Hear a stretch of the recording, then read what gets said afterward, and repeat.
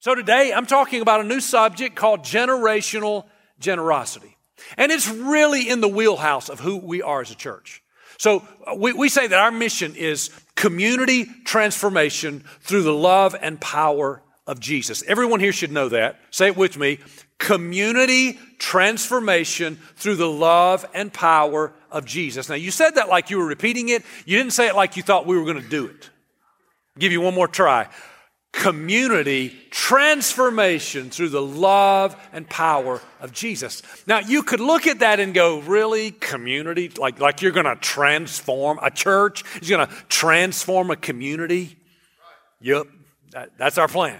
That's full on what we want to do. Because here's the thing, we're seeing it happen.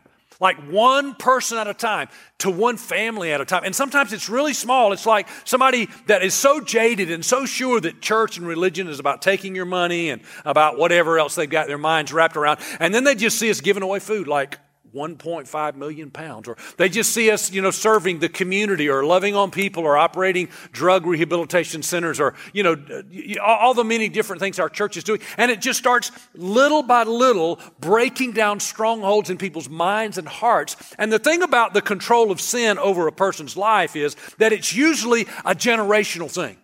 It started before you were born. It started in the generation before you. And so that's why it's often handed down from generation to generation. And that is also why our church is all about breaking those generational curses and releasing generational blessings. Can I hear an amen to that? So today and next week, just for 2 quick weeks, I'm going to talk about generational generosity. Because this is really at the heart of what our mission is to transform our community. So watch this. We'll start right here in this verse, Romans 12:2. It says, do not conform to the pattern of this world. Stop right there. There is a pattern of this world.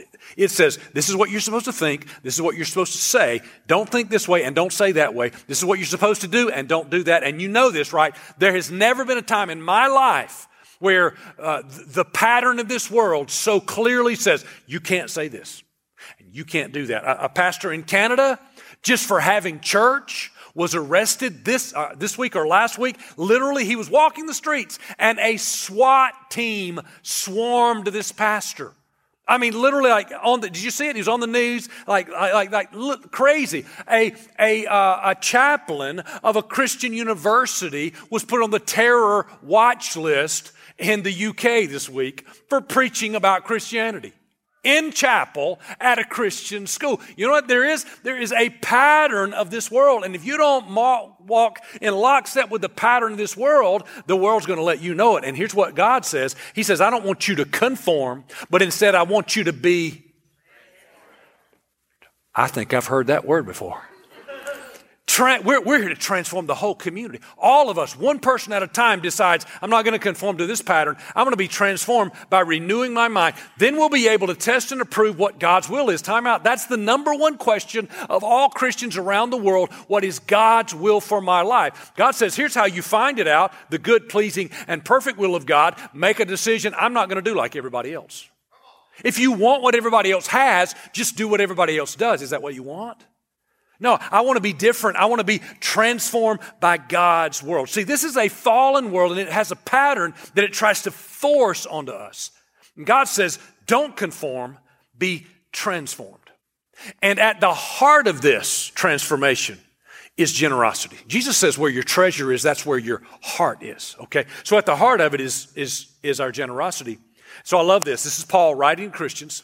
He says, just as you excel in everything, Christians excel in everything. If you're a worker at your place of employment, you're the best worker because you're a Christian, because Christians excel at everything. You're the most generous person. You're the most trustworthy person. You're the hardest working person. You're supposed to excel at everything. You're the one who accepts the new person, welcomes the new. We excel at everything. Do you always? No, I don't always do that. That's my high aspirational goal. Sometimes I'm the jerk in the corner of the room that doesn't want to be better, right? You also hold, can we just be real up in the house? I'm not always all these things, okay? But I'm trying to excel in everything, in every way. I'm trying, okay? In faith and in speech and in knowledge and in complete earnestness, and my heart being, at the right place at the right time. and in love. And Paul says, while you're doing all this, make sure that you also excel in the what, church? The grace of giving. All right? So do all these other things excellent, but also be excellent and realize that foundational to who we are is that we love people and so we're generous. And so if you're taking notes, I'm going to say several things you might want to write down. Here's the first one. Here's the truth. You can give and not love, but it's impossible to love and not give. That's so true. People give all the time because of tax breaks or because of judgments. People are looking at them. They don't want to be judged or whatever. They give out of guilt. That's not love. But when you love, you're absolutely going to be a giver because love plays a huge role in generosity. Here's how I know it. Because number one, Jesus is the standard for generosity. I ought to hear an amen to that. Why is that true? Because God is love. God is love. 1 John 4 and 8 tells us this. And the Bible says God loved us so much that He gave Jesus. So God proved His love for us by giving to us. And the proof of our generosity is also when we give. The proof of our love is our generosity. Because love is what motivates generosity.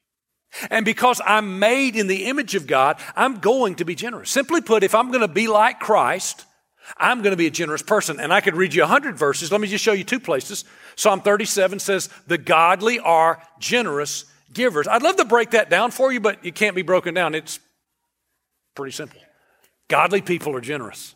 And then another place in Proverbs 22 and 26, the godly love to give. So the more I get to be like God, the more giving is going to be motivational for me.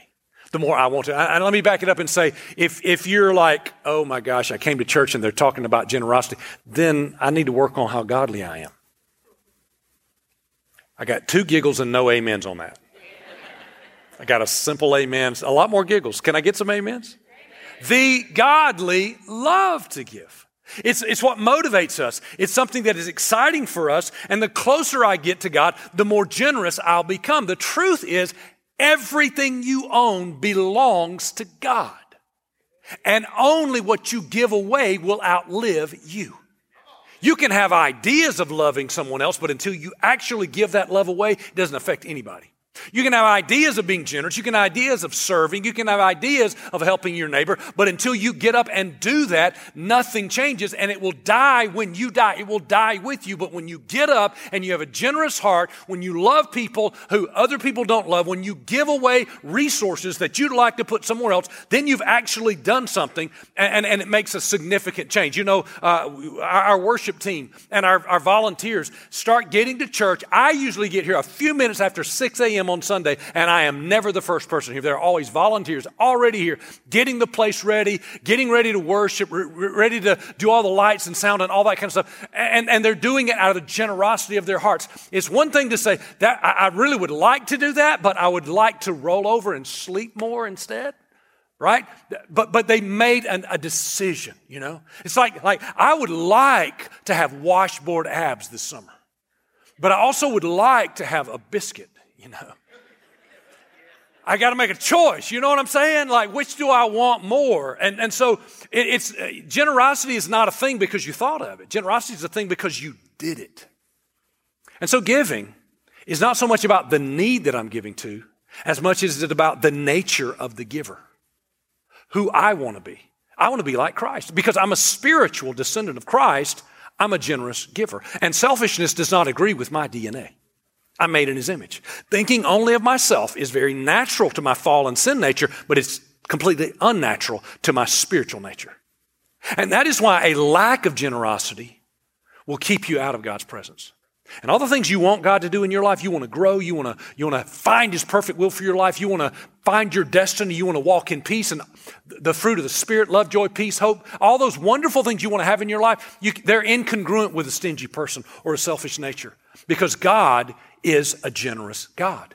Amos 3:3 says 2 people cannot walk together until they get in agreement. You say, I want to walk with God, but I also want to be stingy or selfish. God says it can't happen. You can't walk with me until you come in agreement with me. So because I want all the things God has for my life, I want to be a generous person. But here's the good news. Everybody ready for good news? watch this. Here's the really cool part about this. Blessing is a byproduct of generosity. It's not my motivation for being generous. Let me make that clear, but it always comes with it. Every time I'm generous, God blesses me. Can I hear an amen to somebody ever been generous and God just like, boom. You were generous because you felt like God had been so good to you, you should do something, and then boom, he gave it back to you. You just can't. J.L. Kraft, founder of the Kraft Corporation, one of the most generous people to his church in his age, in his lifetime. They said, it's amazing how much money you keep giving and you keep getting wealthier. And he says, it's very simple. I take a shovel and I shovel money out toward God.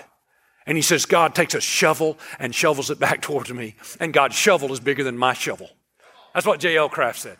That's pretty good theology, because when you give, God says, I'm going to give it back to you. There's a blessing that comes as a byproduct of generosity. The Bible teaches that. Proverbs 11:24. It says, one man gives freely, yet gains even more. Another withholds. He doesn't give unduly, but he comes to poverty. A generous man will prosper, and the one who refreshes others will himself be refreshed. I really like this. There's like, this happens and then that happens. This happens and this happens. And I want to show you how King Solomon, who wrote this, the wisest man who ever lived, he ties both sides together. This person gives, and so he gains. You see that connection? When you give, you're going to gain. This person over here withholds, and so what happens to him? Poverty happens. Now, that might be financial poverty, might be spiritual poverty, might be relational poverty, but you're going to not have what you want. Then a generous man is going to be what? Prosperous. And then the person who refreshes other people, what's going to happen to him? What's going to happen to him?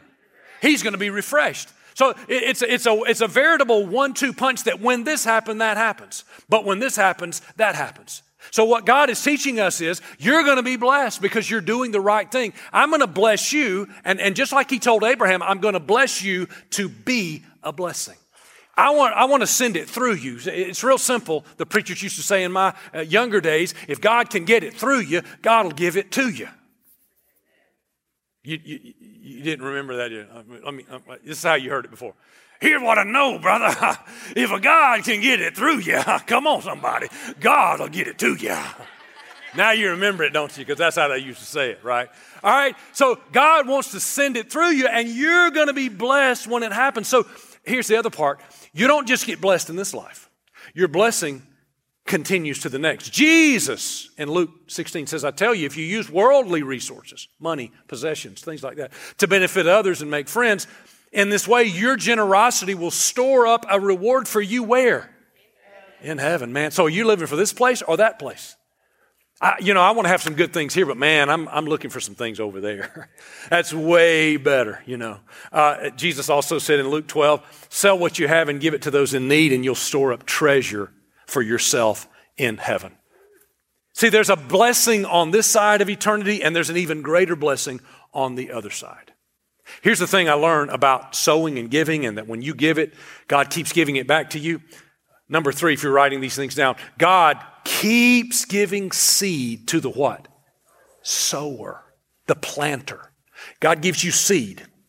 You got a handful of corn, and you're thinking to yourself, man, I'm really hungry. I'd like to eat some corn. If I could just heat this up and put a dab of butter on it, I'd be good today. But God says, I don't want you to do that. I want you to put that seed in the ground. I want you to be a sower, because if you'll be a sower, I'll keep giving you more seed, and then you'll end up with more corn. It's a very simple principle. God built it and designed it into our whole lifestyle. Watch this verse right here, 2 Corinthians 9:10. For God is the one who gives seed to the farmer. Another translation says seed to the sower, and then bread to eat. Where's the bread come from? Because the farmer sowed it, it turns into bread. And in the same way, he'll give you many opportunities to do good. Don't look at the cantaloupe right now. There's a cantaloupe over here. I don't know if you can see it on the camera angle. Don't look at the cantaloupe. Watch right here, right here. All right. He's going to give you many opportunities. Everybody say opportunities. God doesn't make you do anything. He gives you opportunities to do the right thing. All right. And then he will produce a great harvest of generosity where? In you, inside of you, a harvest, an opportunity to be generous. So you will be enriched. What's the root word of enriched? Rich.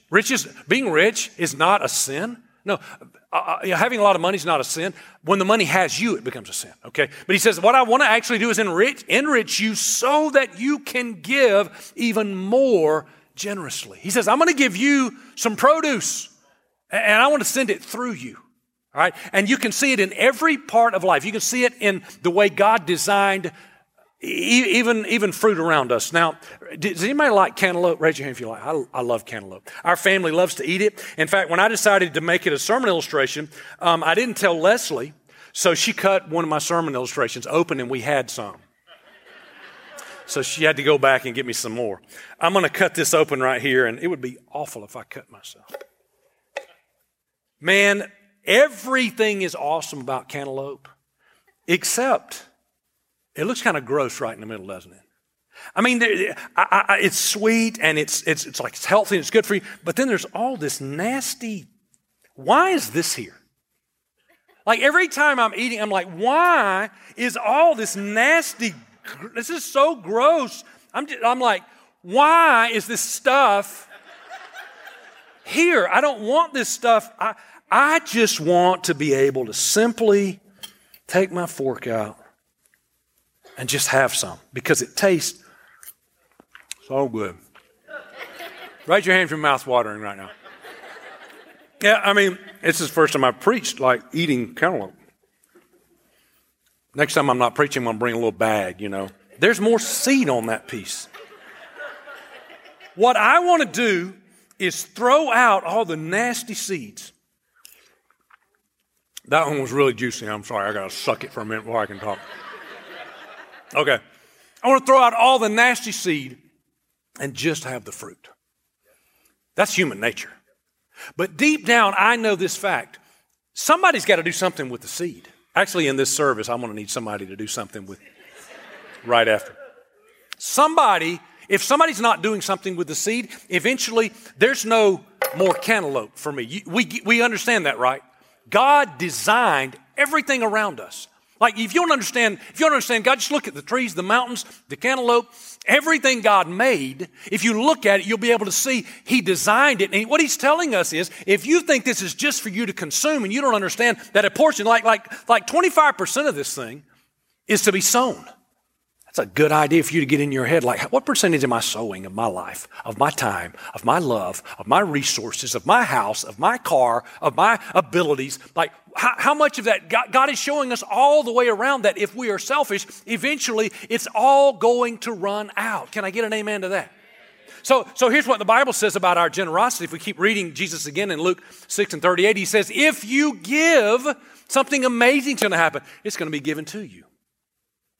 And it's going to be a good measure, pressed down, shaken together, and running over will be poured into your lap, because with the measure that you use, it's going to be measured back to you. And so if I don't throw this away, but I take all these seeds, I don't know how many seeds it takes to get a new cantaloupe, but I bet you this many seeds planted in the ground, I could have like all kinds of cantaloupes. So God is saying, this is the messiest sermon I've preached in a long time. God is saying that the same measure that you use, if you think it's all about you, if you think it's all about just eating and receiving and indulging yourself, that's the measurement that it's going to be given back to you. And God says, you're better than that.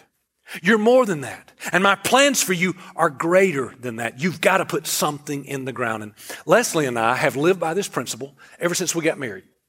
We've been married for 27 years. She was 7 years old when I married her. And so we determined then to be generous givers. And we have never given less the following year than we gave the previous. For 27 years, we've always given more to our church. And not only the amount, but also the percentage of the amount.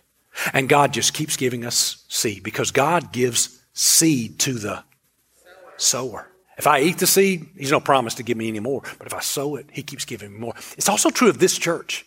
This church is so amazingly generous. So the accounting firm that handles our church's books is the second largest church accounting firm in all of America. And they told us this is the most generous church they've ever seen. They're the second largest in the nation. They told us that. Wow. And not coincidentally, our church Since we've been Daystar Church, 19 years, never have we not had more generosity given to us because God likes to give seed to the sower. I actually did the math this week. From the time we started to right now, over 19 years, our church's giving has increased 8,233%. That's an amazing number because we started off with like a really little bit of seed. Like really little bit of seed. And we said, you know what? This is not just all about us. We're going to sow that seed. We're going to put that seed in the ground. And God goes, that's great. Let's give you some more seed. And we said, let's do more with that. And God says, that's great. Let's do more with that. And so we continue to sow seed. And right now, our church is being even more generous than ever before. Guess what? During COVID-19, we invested more in world missions because the rest of the world suffered greatly. They didn't have stimulus checks coming to them than we've ever invested ever. In fact, in the city where Daystar Cathedral sits in Mbarara, Uganda, a city of 200,000, did you know in the height of the pandemic, there was a city ordinance that says no one is allowed to leave their home in that whole city of 200,000 unless they're going to the hospital or Daystar Church. Because that's where all the food was. We were sowing seeds. We were just sowing seeds. And did you know since they've opened back up, did you know that we have opened 37 new churches, new Christian churches in a formerly Muslim country? You know what God says? He says, you know what? Those people know how to sow seeds. Those people are a trustworthy place, so I can keep giving seed to the sower. All right, so let me just wrap up 3 quick things, 1, 2, 3, of what generosity that honors God looks like. First of all, it's priority giving. Because generosity, listen very carefully, has nothing to do with the amount of money you have. Nothing to do whatsoever. Generosity begins with right where you are. A lot of money, no money, whatever you have, it begins right there. And you just say, God, you are a priority in my life. You are the priority, and you matter more. And see, if we think to ourselves, generosity happens when I have extra money. Well, generosity will never happen. You will never have too much. Many of you hearing me right now, you've already been more blessed than you thought you would be. Like you have a nice job, you make more money than you used to make, you have more stuff than you used to have. But right now, if I said, here's $100, go do anything with it, there's something $100 would do that you've been wanting to do. If I said, here's $1,000.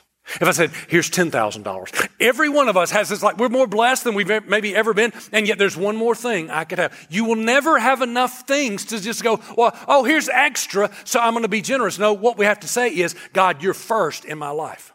This is the first priority. It matters more than anything else, and I'm going to begin right there. And there is something supernatural that is unleashed in your life when you determine to be generous no matter where you are, even when it's difficult. You begin to throw off this earthly pattern. Remember, he says, don't be conforming to this pattern, but be transformed. You throw off the pattern that says, my resources, my job, my income is my hope. And you say, no, my hope is in Christ alone. And the best way to make your generosity a priority is to make it the first thing you do. Before you invest or give money anywhere else or spend money on anything else, you invest it in the kingdom of God first. I had a guy call me last year, sometimes during the year. He sold his house. He'd been praying to sell his house, and he said, Pastor Jerry, I've got a check that I'm supposed to give to the Move journey. You know, because our church right now is in a 3-year gigantic campaign. We're trying to raise $5 million to go from a moment to there you go. You make me feel good, tingly all over when you remember the preacher's words. And so we're growing. It's doing wonderful things. He said, I had promised God when we sold our house, the first $15,000 before I spent anything else was going to the church. And I was like, that's great. That's awesome. And he's like, yeah, but the church office is not open because it was on Friday. And I was like, yeah, office is closed on Friday. And he's like, yeah, but I told my family I was going to take them to the celebration lunch. I can't pay for the lunch bill until I give first because I said it was going to be first.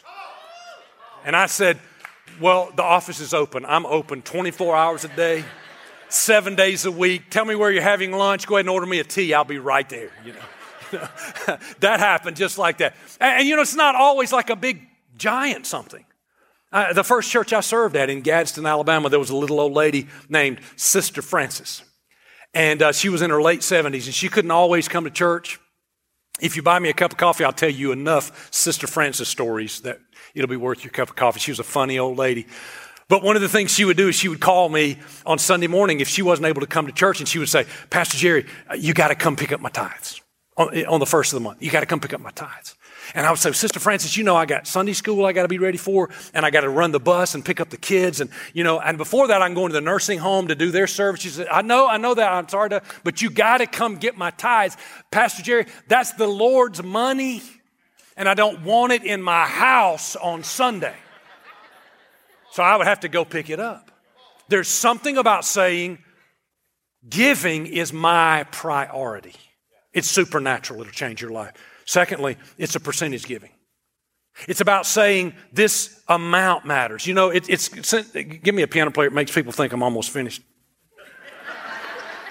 Did you know that studies will show that as Americans make more money, they give a smaller percentage?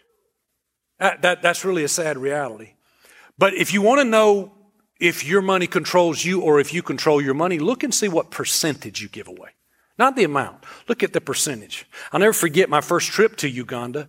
I preached in a little church in a town called Kasese, Uganda, and the church was Grace Cathedral. And during the offering, the Africans love to give, although they have very little to give. They're playing music, they're dancing. It's a dirt floor. I mean, like you're choking from the dust from all the dancing. And this lady came forward whose legs were withered. I don't know if it was polio or what it was, but her legs were tiny, small, withered. And she drug herself by her hands to give her offering. She had a fist like this with a coin in it and a hand open. And I watched her with my eyes as she drug herself to the altar. And she dropped it in this little wicker basket. And then she proceeded to stay up there during the music and dance. She had no legs that worked. I saw this. She moved herself around with her hands, like doing little push-ups and jumping around. And I thought to myself, it cost me $3,000 just to get here. And I gave a big American offering, and either myself or one of those Americans that were there that day gave the most money. No question about it. But the biggest offering was that lady. In fact, I don't know that I've ever seen a bigger offering in my whole life than what I saw that day. And it reminds me of the story Jesus told of the woman who gave the 2 small coins. And he said she gave more. She gave a higher percentage because she had nothing to give, and she gave it all. When you say, God, I'm going to make it a portion of what I do. It's not going to be something I do when there's something left over. It's a major percentage of what I do. The biblical percentage is 10%. And that might just blow your mind. Like, how do I get there? Well, you get there the same way you would walk up on this stage. You take steps. You take steps. And that brings to the last point I want to make. Honoring God with generosity is progressive giving. I've done it my whole life. Just little by little, I've learned how to give. My mom and dad taught me giving when I was just a kid. Their whole marriage, they started out by giving 10% in tithe and 5% in offering. Always did. That's where I started, and I progressed from there. And that was just automatic. And so now I automate my giving. Through the church's app or website, you can automate giving. And it feels like to me I've automated blessing in my life. Like, God, you are going to be first. Nothing's going to change. This is going to be automatic. What's amazing about Americans? We're the most blessed people in the world. And some people say, well, that's because we have more ingenuity, we have better schools, and actually, America's not number one in many categories. We're number one in wealth, and we're number one in generosity. Those two things are not coincidental, because God gives seed to the sower. As our country, mostly individuals, give, God gives back to us. You know what's strange, though?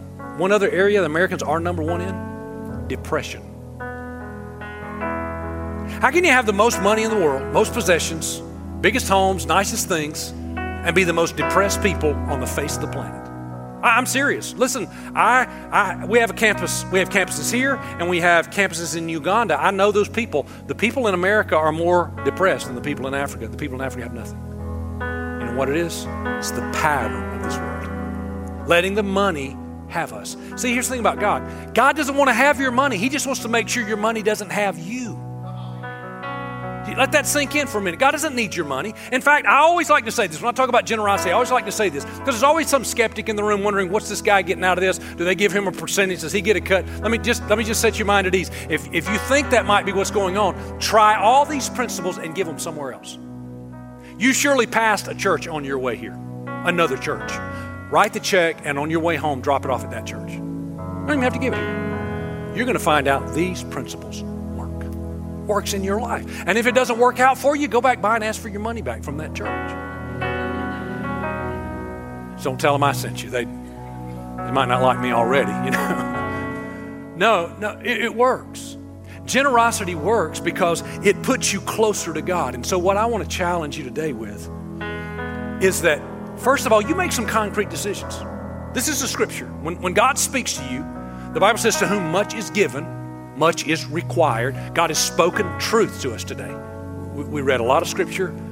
Truth says to be like Christ, I'm going to be generous. The godly are generous. So talk back to God about this now. In your own time, you, your spouse, your family, get together. What concrete steps are we going to take to becoming more generous? Because godly people are generous.